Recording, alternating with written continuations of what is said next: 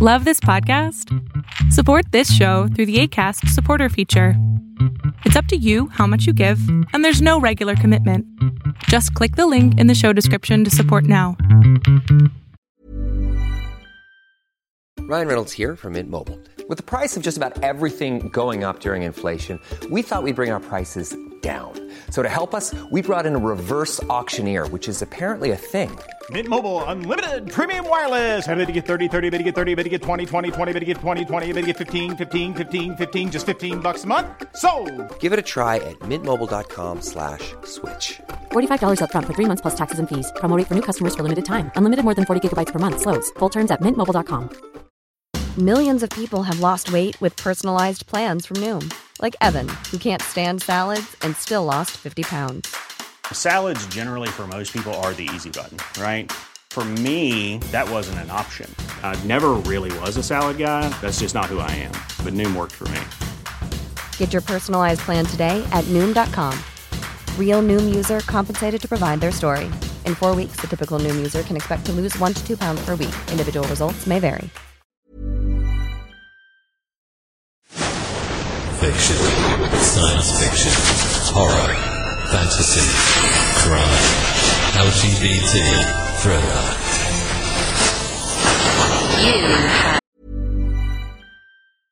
Selling a little or a lot? Shopify helps you do your thing however you cha-ching. Shopify is the global commerce platform that helps you sell at every stage of your business. From the launch your online shop stage to the first real-life store stage, all the way to the did we just hit a million orders stage.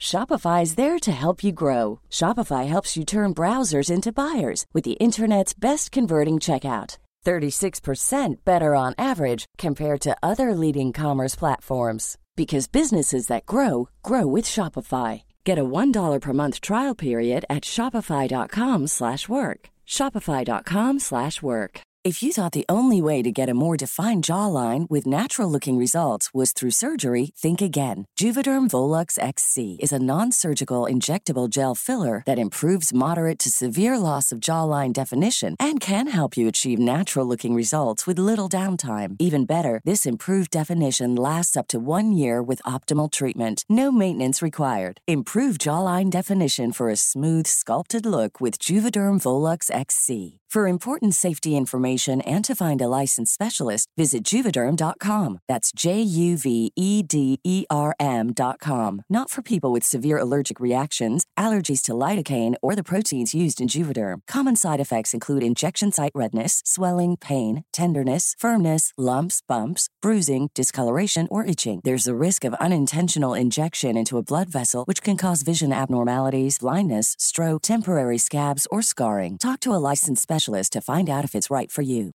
Millions of people have lost weight with personalized plans from Noom. Like Evan, who can't stand salads and still lost 50 pounds. Salads generally for most people are the easy button, right? For me, that wasn't an option. I never really was a salad guy. That's just not who I am. But Noom worked for me.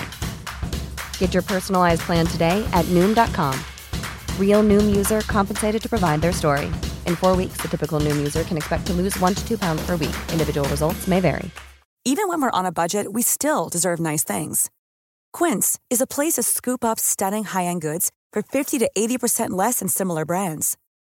They have buttery soft cashmere sweaters starting at $50, luxurious Italian leather bags, and so much more. Plus, Quince only works with factories that use safe, ethical, and responsible manufacturing.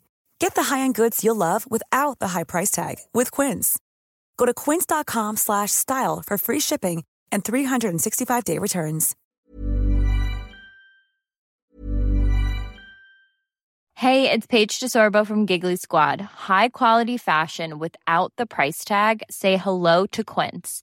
I'm snagging high-end essentials like cozy cashmere sweaters, sleek leather jackets, fine jewelry, and so much more. With Quince being 50 to 80% less than similar brands. And they partner with factories that prioritize safe, ethical, and responsible manufacturing. I love that. Luxury quality within reach. Go to quince.com/style to get free shipping and 365-day returns on your next order. Quince.com/style. Planning for your next trip? Elevate your travel style with Quince. Quince has all the jet-setting essentials you'll want for your next getaway, like European linen, premium luggage options, buttery soft Italian leather bags, and so much more. And is all priced at 50 to 80% less than similar brands. Plus, Quince only works with factories that use safe and ethical manufacturing practices.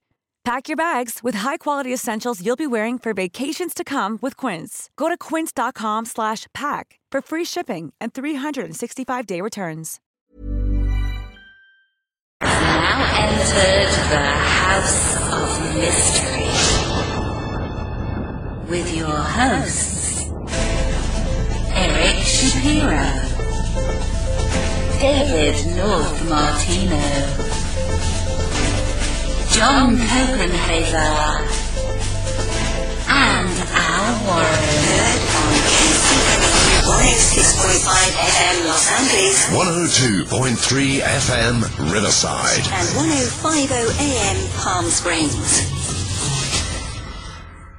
Welcome back into the House of Mystery, and I'm Al Warren, no co-host today because the guest we have is just too savage. So let's welcome Keith Anthony Baird. Thank you for being here. Thank you for having me. I'm just so pleased. I'm so pleased that you've invited me on your show. It's a fantastic opportunity. You scared all the other co-hosts. Is that what I did? Yeah. Once they saw the cover of your book, they were all too scared. They go, you're kidding, right? No. Are you talking about Spinneret? Is that what you're talking about? Yeah. Yeah. Well, yeah. Do you know who did the artwork for that? Yeah. No. A wonderful artist called Elizabeth Leggett, and she is in New Mexico.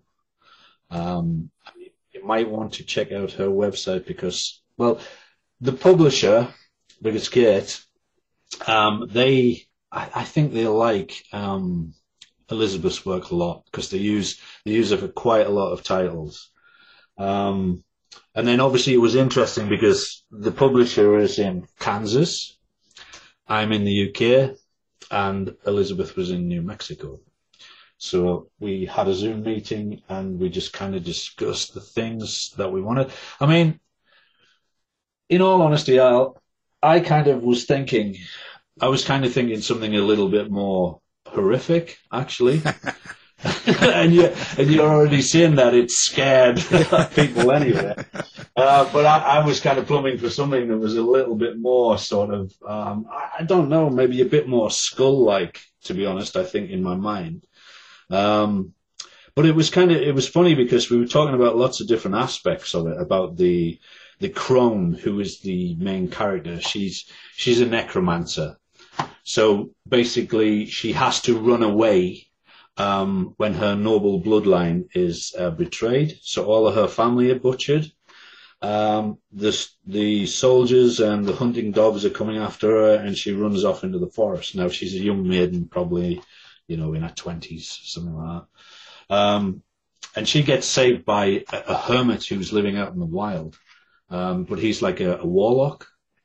So he kind of like dispatches the soldiers and the hunting dogs, and he takes her in. But because she is kind of hell-bent on revenge, once she starts learning spell casting, she's got a dark heart because she's wanting that vengeance. So that leads her into a dark art, so therefore she becomes a necromancer. But she becomes sort of one with the forest. So all of the animals that are in there, all the plant life, everything's she's kind of like in tune with all of that, and it all communicates to her. So she becomes kind of like legendary in that valley, that kingdom. People seek her out for favors. But what she always does is she always kind of manipulates them, so they think that they're getting what they want. But she just ultimately ends up bringing their downfall and cursing them because she wants to get back the seat of power that she lost. So what Elizabeth did was she kind of had a more subtle approach than what I was thinking for the cover. Because, there's kind of like a lot of spellcasting in there which creates monsters, which are human spider hybridizations, which is all to do with spellcasting and using, various components of humans and spiders and all this kind of grim stuff. So I was kind of like maybe thinking that for the cover, but Elizabeth kind of sort of said, well, why don't we go for a more kind of mysterious thing? So hence the cover that we have now, which is the kind of maiden when she was young, but with like a sort of twisted hazel crown on there, because obviously she's re-seeking her power. And then just kind of like elements of the forest in there as well. So it's kind of, I don't know, have you actually seen the cover? Yeah. You have? Oh, yeah. So you can kind of see with the twisted hazel, the tiara, if you like. Yeah. It kind of gives her like a doe ear. Yeah. Oh, yeah. So it kind of almost makes her animal-like as well. And I think the nose has been sort of moved in that direction as well. So it's almost like she's one with the animal life. So that's represented in the cover as well. So I think she did a fantastic job. I mean, when it came back, normally, as you know, you're a writer. You know, when you do the sort of discussions about artwork and cover work, and you think to yourself, this is going to go backwards and forwards over a period of time until everything gets ironed out the way that you want. But actually, it came back, and I just sat and looked at it for about 6 hours. I was just kind of like transfixed. I was like, oh my God, she's done an amazing job here. I never really expected it to be that way. And kind of like I said that the forest there's a lot of times where, it's described that the ancient forest is kind of in the grip of winter. So there's kind of like that stark element. So she that's what she's done with the forest behind. You can see it's kind of like grey and faded. So she's kind of like captured the element of a forest in winter as well. So I was astounded. The only thing that changed was I got involved in terms of putting the title on, my name, obviously, the thorns, which are down the right-hand side, and I sort of put a glowing eye in on one of the eyes because I wanted to give an element of spellcasting. So between the two of us, we came up with this. I mean, I'm not trying to claim any credit here. Because, like, the work is 99.9% Elizabeth's, and I just put a few little embellishments on it. So yeah, but you think it's quite scary? I don't myself, but right. I have some co-hosts that do. But for me, I can go pretty dark. So this, yes. I'm fine. But everybody has their own, yes, thing. Some people can't take that, right? But it's good for me. Good for me. Yeah. Listen, why is it called, to help people out, a fairy tale for elders? Well, really the idea, first of all, it started out as a folk horror story. That's what I had in mind. Because I'd only ever written a folk horror story, which was a short story for an anthology. So I kind of, you could say I dipped my toe in, but I'd not really gone sort of full blown with it. So I decided, I've done lots of other things. I've done like religious horror. I've done sort of genre mashups. I've done like kind of straightforward forward horror, and I've done sort of psychological thrillers, dark sci-fi. So I thought, right, I'm going to do something folk horror. And actually, over here, there's quite a few Brits. There's Stephanie Ellis. Oh, yeah. You know Stephanie? Yeah, we've had her on the show, yeah. Ah, right, yes, cool. And then Kev Harrison. Do you know Kev Harrison? Don't think so. He's a Brit, but he lives in Portugal. Yeah? No. Probably, you'll come across him at some point. And then there's a few, there's Catherine McCarthy and there's Beverly Lee. And so, well, Bev's kind of like more gothic, really. But I kind of thought to myself, I know all these guys. We regularly sort of chat on social media. And I thought, right, I'm going to do something akin to what they do. So it started out as folk horror.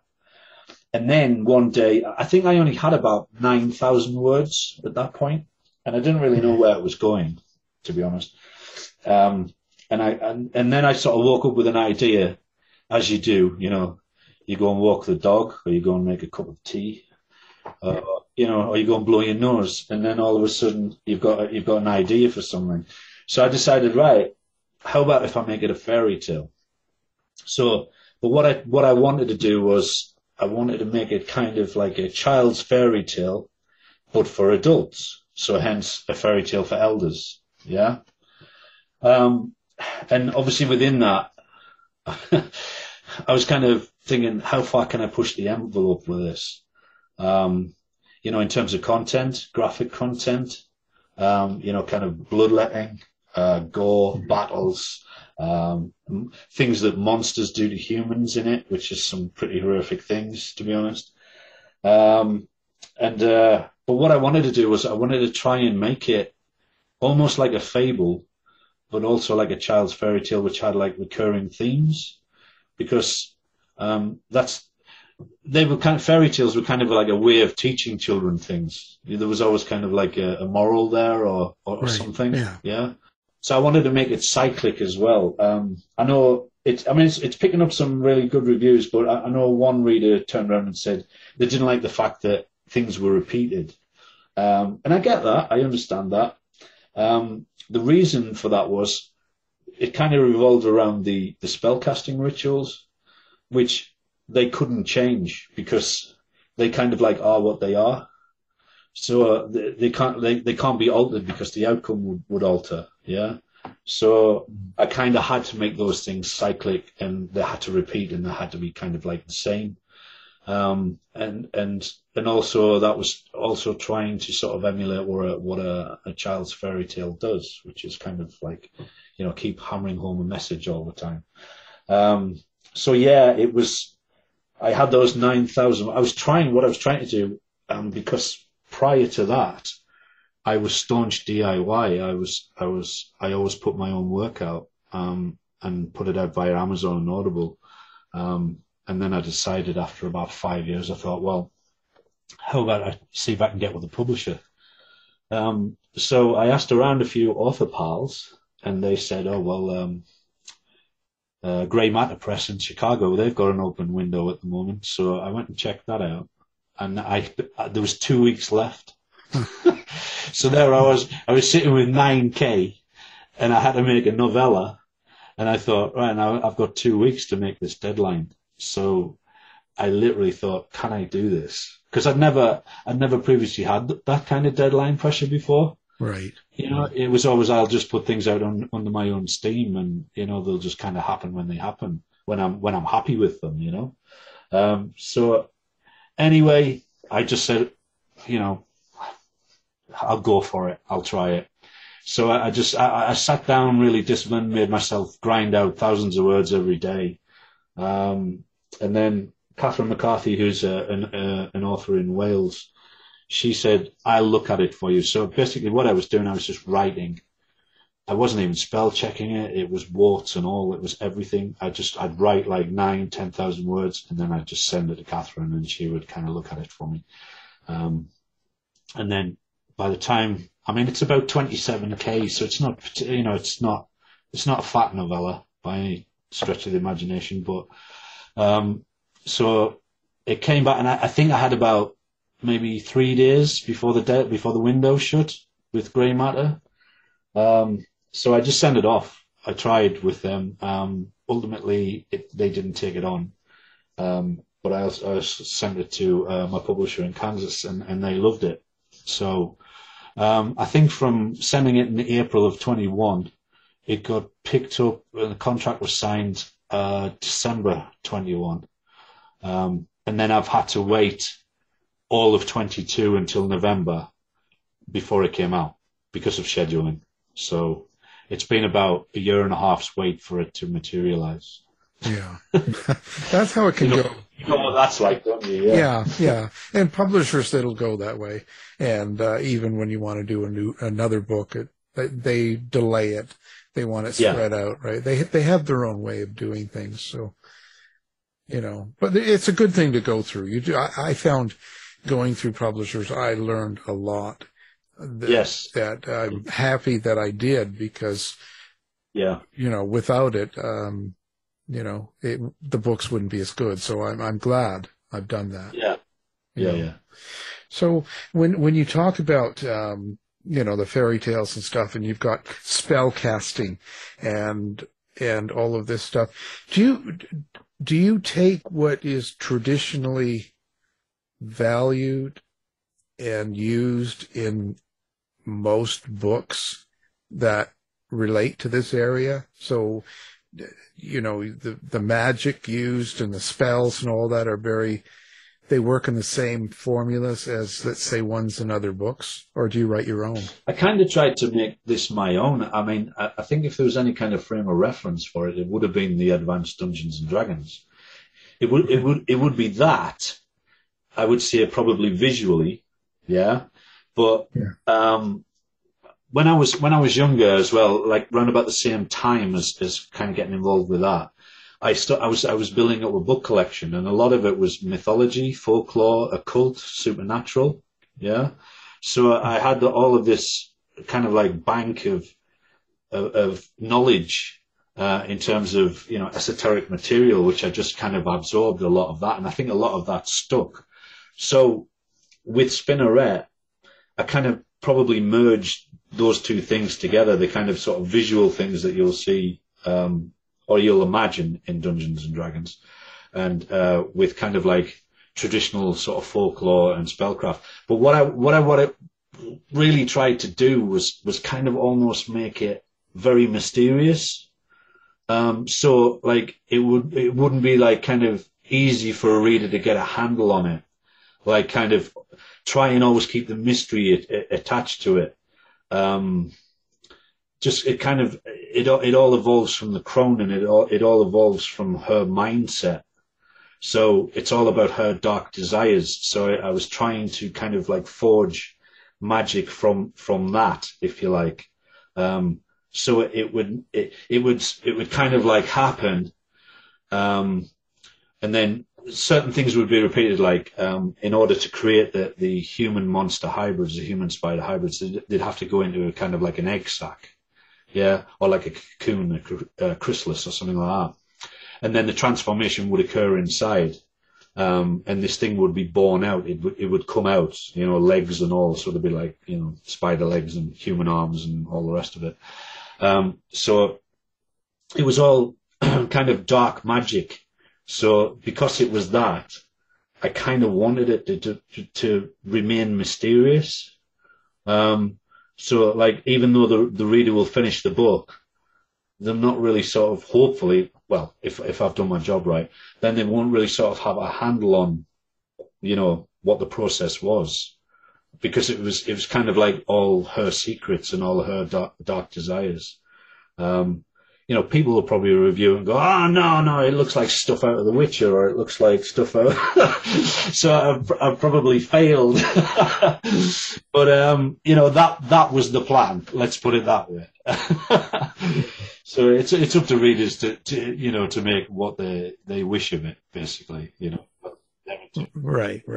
So, hopefully it's been positive in the main. So, and there's a few people, obviously, it's not going to sit with. Some people can't get a handle on it, because I kind of always try to write out of the box. I don't really sort of, get a standard template or a formula and just kind of sort of stick with that. I always try to do something completely different. And I think I'm kind of like, I think my writing is I'm kind of like chalk and cheese. You're either going to love it or you're going to hate it. And I don't think there's kind of like any middle ground. I'm not sort of heading for the mainstream. I never have been. So I think for some readers, I think they struggle to get a handle on what it is I'm trying to do with things, so. Right. Well. But, I try to be different. Everybody tries to be original. So, and there's nothing new under the sun, is there? You've just got to try your best. So. Yeah, it's just your interpretation of it. Yeah. So when I see this, I think, I'm always interested, because I never have written in this category, this genre, I guess they call it, and dark fantasy, and this whole sort of area is something I haven't really delved into. How do you put this process together in your mind? Do you have to have the character or do you have kind of the theme of what's going to happen and then add the character? Or what's this all? How does this all work? To be honest, for me, it works in sort of various ways. It can be the character. I can, say to myself, all right, I've got this great idea for a character, so I'm going to build a story around that character. Or it can be, I've got, like, as you say, I've got a theme. I've got like kind of an idea, a setting, maybe. But then sometimes, literally, it can just be a title.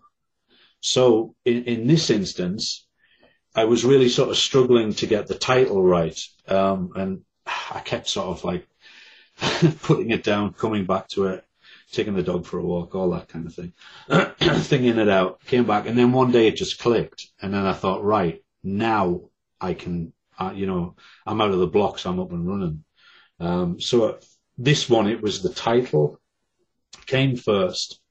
And from the title, the theme, which was, trying to make it an adult fairy tale. And then from that, it was, right, it's going to be this crone character. It's going to be this displaced noble maiden.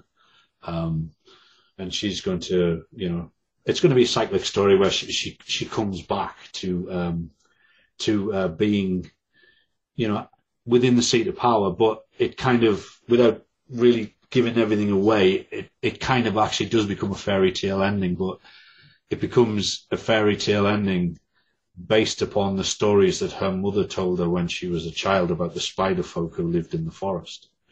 So, like, she becomes her own fairy tale because she walks away from the world of men because she's had enough of the world of men, and all their sort of machinations and everything they try to do and everything they destroy, and so she kind of. I don't want to give too much away, Al. Well, has she tried being a lesbian then, or what? No. Let's just say she creates a certain thing as kind of like a man at arms, as kind of like a protector, and he's in a certain form, and then she decides in the end that rather than being in a human form, she wants to be in the same form as him. So she has a fairy tale ending, but lives out her days as a monster. How do you write in the mind of that kind of character? Because you really kind of, you must have some sort of system of getting into who she is, her situation, and where she wants to go, like, and the anger and everything else that's involved. So, do you like get into a character, or do you actually see them and they talk to you, or you like what's your process? I kind of guess it would be the only thing I can kind of say is that I try to put myself in their shoes. So I guess it's almost like what a method actor would do. Does that make sense? Yeah. Yeah. So I'm kind of like, well, okay, I'm this displaced maiden. I'm not very happy about it. Everybody's, they've butchered my family.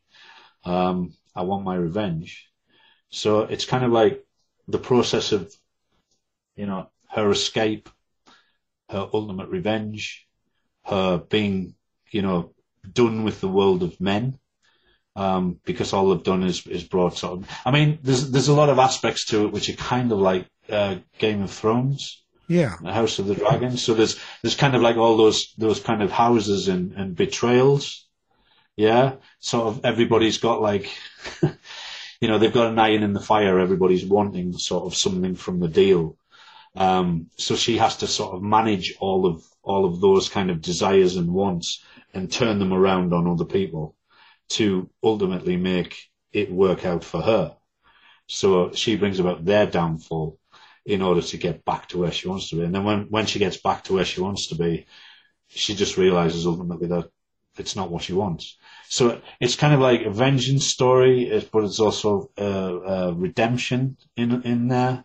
And then ultimately there's a love story at the end between monsters. Oh. It's a monster love story. So that's my mind in a nutshell. Love between monsters. Well, there you go. And there'll be an X-rated version next. Now, you've been writing for a while now. It seems like a lot of your writing is very post-apocalyptic and very, I mean, on the darker side, okay? Bleak. Yeah, that's a good word. So you do a lot in that area. So what happened to you in your life to make you decide to write in this field? Jokingly, I would probably say that because I went to an Roman Catholic all-boys school. So that's probably what made me become sort of, this dark fiction writer. No, I don't really know because, like, it's not, people, it's this kind of question comes up a lot, doesn't it? And like people ask about dark fiction writers or horror writers, and is this the kind of thing that's going through their head all the time?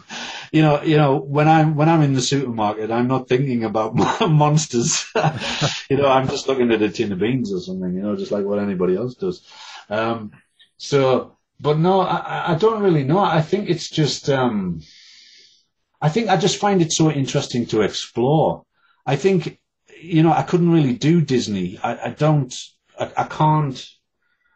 sort of, skipping through meadows and, it's all been sunny and bright and then everything's lovely. It's just kind of, that's nice, but it's just a bit dull, really.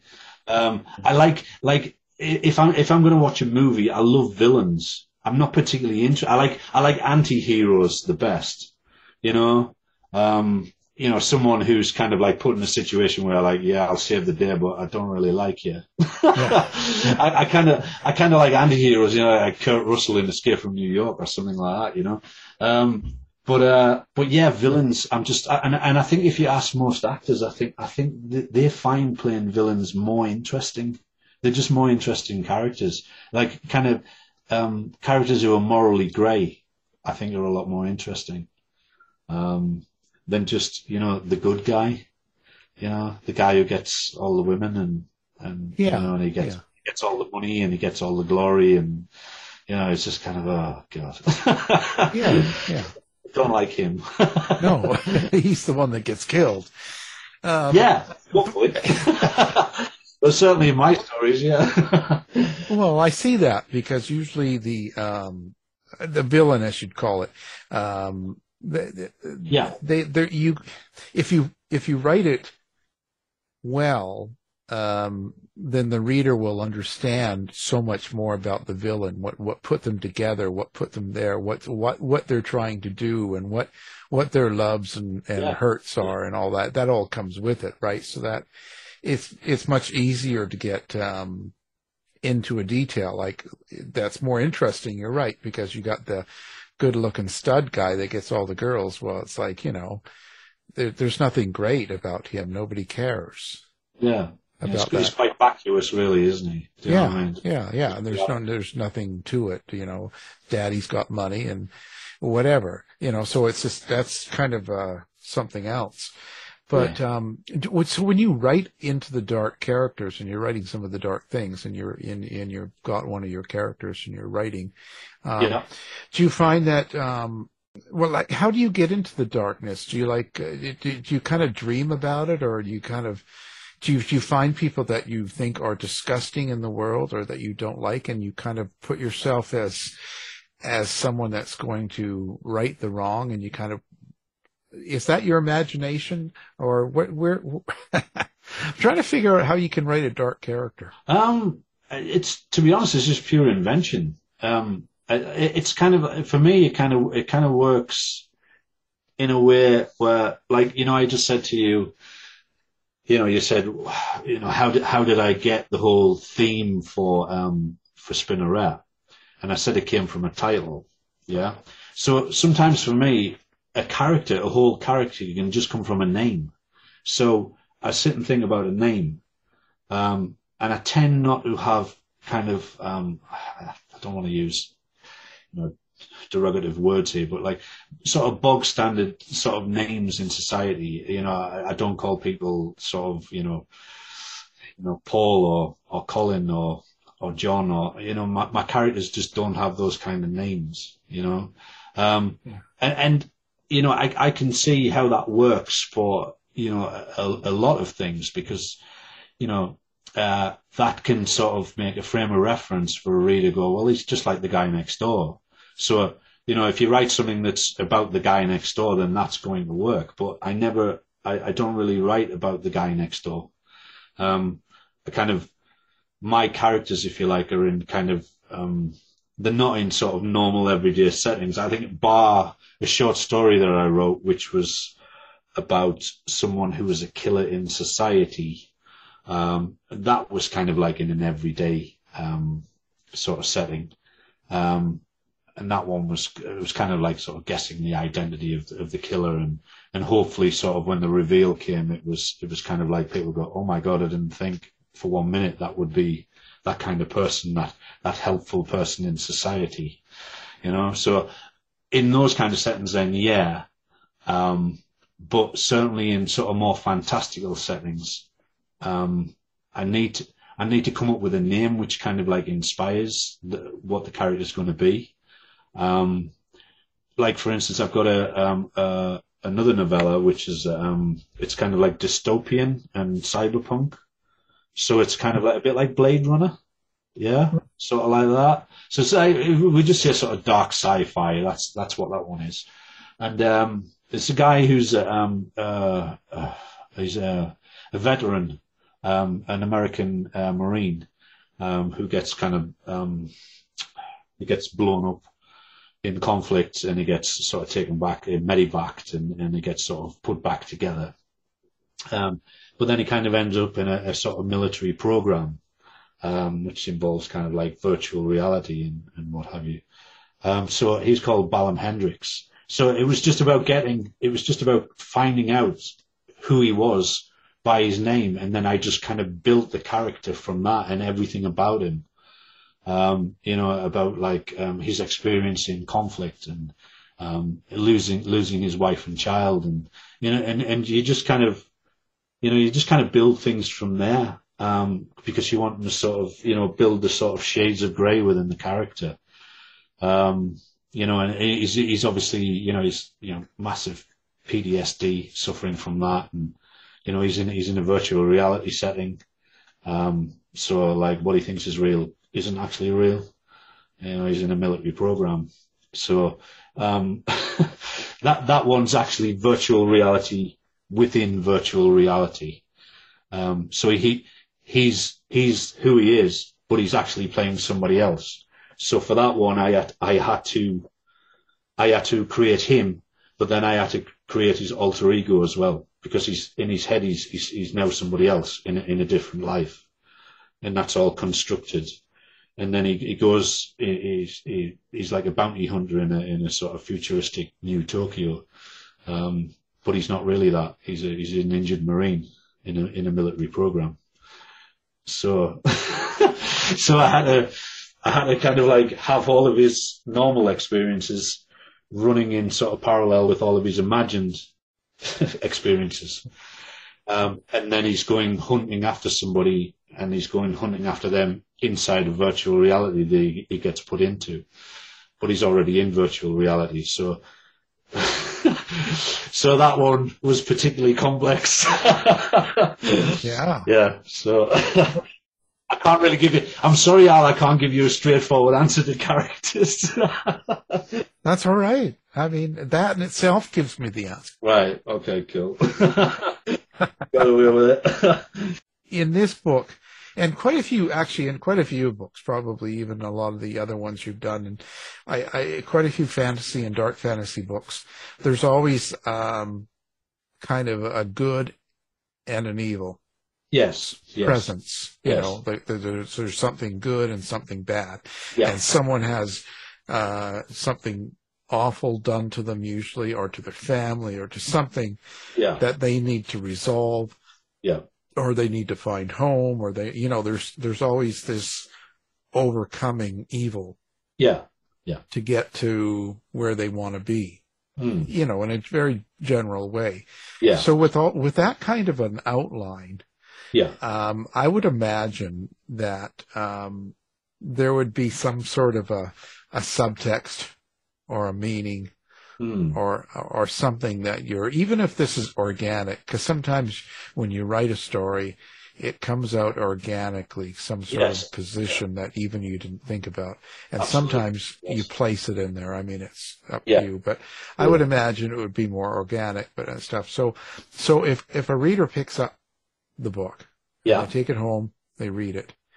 After they read it, with all of the magic and all the stuff, all of that action, so to speak, besides that, is there something you want them to take away from it? I think if there's any kind of message in it, it's kind of like how we treat each other.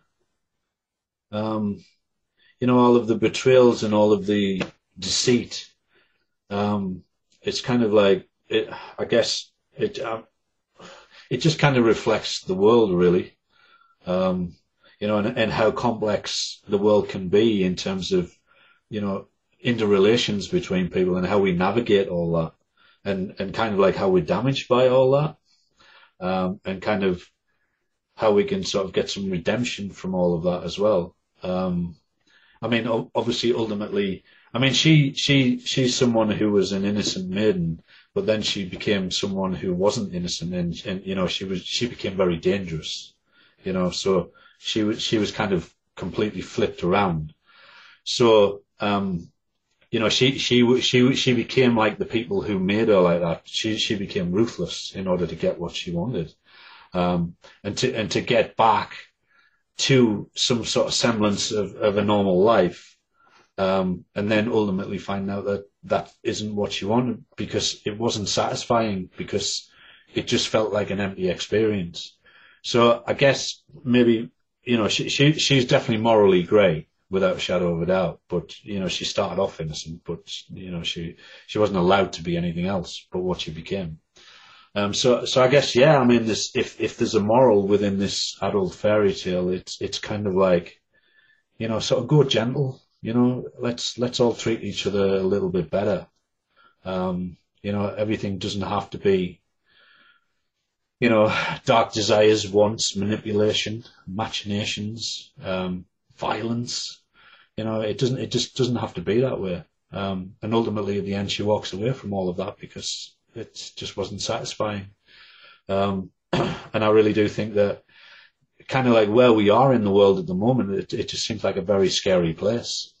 You sit and you write dark fiction, but I think to myself, I'm not even coming anywhere close to how dark it is in the world, in the real world. It's the things that are happening in Ukraine, the things that happen just like in Iran, and the mass shootings that we talked about earlier in America, and it's just all these things, and you just think, oh my God, it seems like it's just kind of like heading off the rails. And it's quite scary, really. So I don't think anything I write is quite like even a patch on it. I'm quite thankful I live in the country that I live in, because things like gun laws and things like that, and it's sort of very different here. It could be like America. It could be worse, But to me, I think I didn't sort of like. I don't ever try to write anything where I'm trying to preach anything to anybody. I don't like that, because probably from my Catholic school upbringing, I don't like being preached at myself, so I don't really ever want to preach to anybody. I think if anything, I just want to make people think. Yeah, maybe sort of the thing that they can take away from one of my stories is that, that made me think about something. That's a win for me. If I can do that, that's a win. Well, yeah, that's for sure. And I wonder, lately I've seen there's so many fantasy and dark fantasy and these types of books and movies that have been popular the last, 5 years or so, maybe 10. Yeah. It's certainly a huge amount. And I wonder if that's kind of for the same reason. I wonder if most of them are set in a situation where no matter how awful the situation is, it's how we treat each other. I wonder if it's kind of the same philosophy in a sense. Yeah, it could be. I mean, it's certainly enjoying a lot of coverage in terms of, movies and streaming platforms, and it's I mean, I'd love something like Spinneret to be adapted. I mean, it would certainly have to be effects heavy, without a shadow of a doubt.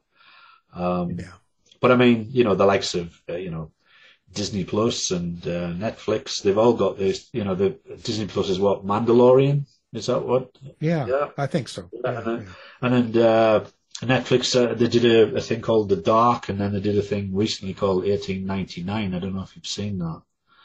Yeah, I haven't. I've seen the scenes. I've seen the preview, but I haven't had time to watch. Yeah, it looks like it. Yeah. Those were shot, I believe, at a facility where it's called, everything used to be traditionally green screen. Yeah. So like, if you wanted to put a background in or whatever or an effect, you did that. But now they use this thing called a volume. So it's kind of like, I don't know how many degrees, maybe 270 degrees, kind of, so you have the stage, and then you have this backdrop, which is kind of maybe a 270 degree arc or whatever. And it's got like photorealistic backgrounds that they can just sort of switch on and off at will. So, it's everything can be shot pretty much in one location. So you're bringing all the backdrops to one location. So I think something like that would be ideal for Spinneret. You'd be able to bring the valley there, you'd be able to bring the town there, the Baron's castle, the mountains, and then the sort of huge battle scenes you could do. You could do all that. So I mean, really, as you know, this is kind of agent territory, really, in terms of like getting screen rights, isn't it? So. I mean, at this point in time, I have a publisher, I have a publicist, I don't have an agent. So, maybe I need the Holy Trinity for that to happen. Well, you never know. You just never know who you're going to meet. Yeah, right? That's true. And where it takes it. But you can have Cate Blanchett be the star. That's a stretch, Al. Come on. Well, you know what? I figure you go all the way, and you get halfway, it's better than nothing, right? Yeah, true. Yeah, just aim high, and then you're going to hit something. Aim high. Yeah, aim real high, and what the hey? At the end of the day, it'll be somewhere in the middle. So. I like your philosophy, Al. I like it. Yeah. Well, somebody's got to do it here. So, well, okay. Listen. So, if someone had never read one of your books before, and you've got quite a few little books out here going on, stuff like that. So, which one book would you say captures the essence of your writing the best? Oh God. That's just a doozy of a question, that one. Oh, my God. Right. Okay. Well, this is the big boys here. Yeah, no. It's kind of hard because, okay, I've got two novels, full-length novels, which is The Jesus Man, The Post-Apocalyptic Tale of Horror, and I've got Next Lexicon. But then I've got a book of short stories. And then I've got, work in a few anthologies as well. And then, obviously, I've got this novella, Grimdark. See, they're all kind of sort of stylistically specific, so trying to pick something which sort of captures what I do, but let's just say it makes it more accessible to someone. I would say probably the place to start would be my book of short stories, which is called And a Dark Horse Dreamt of Nightmares. So someone could start there. There's 6 stories in there. They're all different from each other, but they're all dark fiction. So you've got a sci-fi sort of story at the end. You've got a sort of paranormal story. You've got a serial killer story in there. And then you've got a few others. There was kind of a few other sort of occult and supernatural ones. So they could maybe sort of start with my book of short stories. And then I did an anthology. I put it together with a British author called Ross Jeffrey. We put a one called Hexperiments out, which is another anthology. And I've got a short story in there called Born of a Barbed Wire Womb. And Ross actually put it forward for a Stoker nomination because he liked it that much. Nothing happened with it. It didn't garner any interest. But I would say it's probably that story in there. It kind of would be more accessible. It's dark, but a little bit more sort of. If you imagine The Thing, Carpenter's The Thing, set in a Nazi prison camp, then you're pretty much near to what that one's about. So it's all about sort of experiments in wartime that were sort of like secretive and hushed up. So I think probably the short stories would probably be a better starting point for people, because the Jesus Man is like, I think it's 105,000 words long, and Nexalexicon is 104,000 words. And the Jesus Man was actually the first piece of fiction that I wrote. I didn't start off with short stories. I didn't start off with novellas, novelettes. Like an idiot, I dove in at the deep end, and I created that massive tome of 105k words. Wow. So that was my first piece of dark fiction. So I jumped into the deep part of the ocean for that one. And that one, to be honest with you, Al, is very, it's cosmic horror, but it's on a biblical scale. It's about end of the world stuff, very bleak. It's kind of like if you had The Exorcist crossed with Mad Max, and put it on steroids. That's probably what the Jesus Man would come across like. And a lot of people said it kind of had an atmosphere of Lovecraft and Poe. So I think it's probably a bit heavy.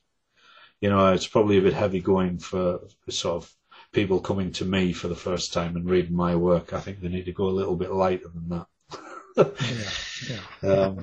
I don't do light, but I do shades of dark. The lighter shades of dark, shall we say? Yeah. So short stories, I would say. Start with those first. Did you find yourself to be more of a natural short story writer, or because you did that last? But I know I did everything round the wrong way, didn't I, Al? That's what I did. Well, basically, I wrote 2 novels, which took me 3 years because I was working full time at the time.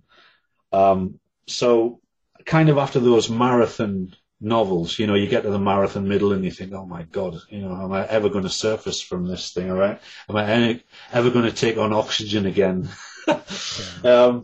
So then I decided, right, I need to do something where it's just not such a long-term commitment. So that's why I decided to do the book of short stories. And a reviewer actually said, right, so he's written novels, can he write short stories? And then they went, oh yes, he can do that as well. So yes, I just kind of switched to sort of shorter formats. I actually, at this point in time, I'm kind of more focused on writing novellas, because it's certainly for dark fiction and horror. It's certainly a popular one. It's certainly popular with reviewers because they don't have, they've got a massive TBR pile of books that are just sitting there waiting for them to review. So, like with a novella, it's a shorter read for them, but it's still got some length to it. So there's that aspect of it. I think there's a lot of indie presses at the moment who are kind of focused on novellas as well, novels and novellas. So I'm kind of more focused on producing novellas because I can turn one around in like 6 months, maybe 4 months, even if I really sort of knuckle down and do it. So, I mean, I'm doing one at the moment, which is kind of like a side project. It's kind of a slow burn one with Beverly Lee, who's another British author I mentioned earlier. Bev's really known for, she writes books about vampires, different vampires, different themes, all the rest of it. So we got our heads together and we said, we'll do one. So it's called A Light of Little Radiance. It hasn't serviced yet. Bev's kind of working on it at this point in time because I sent it off. I'd done my sort of section and sent it off to her. I'll come back and that'll be at about the 20k mark, so maybe about halfway through. So we'll be shopping that around in 23, trying to find a home for that with a publisher. And like I say, I've got my dark sci-fi called Synthetica. That's I'm currently shopping that around with publishers. I'm waiting on some decisions. So I think really the novella is kind of like the format I'm looking at and concentrating on at the moment. For lots of different reasons. So So yeah, maybe I've kind of found my niche. Well, by going around the houses the wrong way. Yeah, well, that's all right. There's no right way anyway. It just is, you know. So now, do you do social media? Are you into fans and readers, and do you interact a lot on different... I try my best. I mean, I find it quite hard to keep up sometimes, to be honest with you. There's just so much going on that, you know, you try to sort of interact and you try to sort of keep abreast of what's happening, but it's so fast moving. I used to be on Facebook, but I ditched that because I didn't like that platform after a while of being on there. It didn't work for me. The only real one I'm on at the moment is Twitter. I mean, obviously, given everything that's going on with Twitter at the moment, a lot of people are kind of jumping ship to Hive or Mastodon or something else. I've kind of held off at the moment for that. I am thinking about Instagram and just putting videos out on TikTok. But I need to sort of get my head around what I'm going to do in terms of the content, because I think certainly TikTok's probably a younger audience. And I need to sort of think how my work's going to appeal to them, you know. So at the moment it's just at KAB author, on Twitter.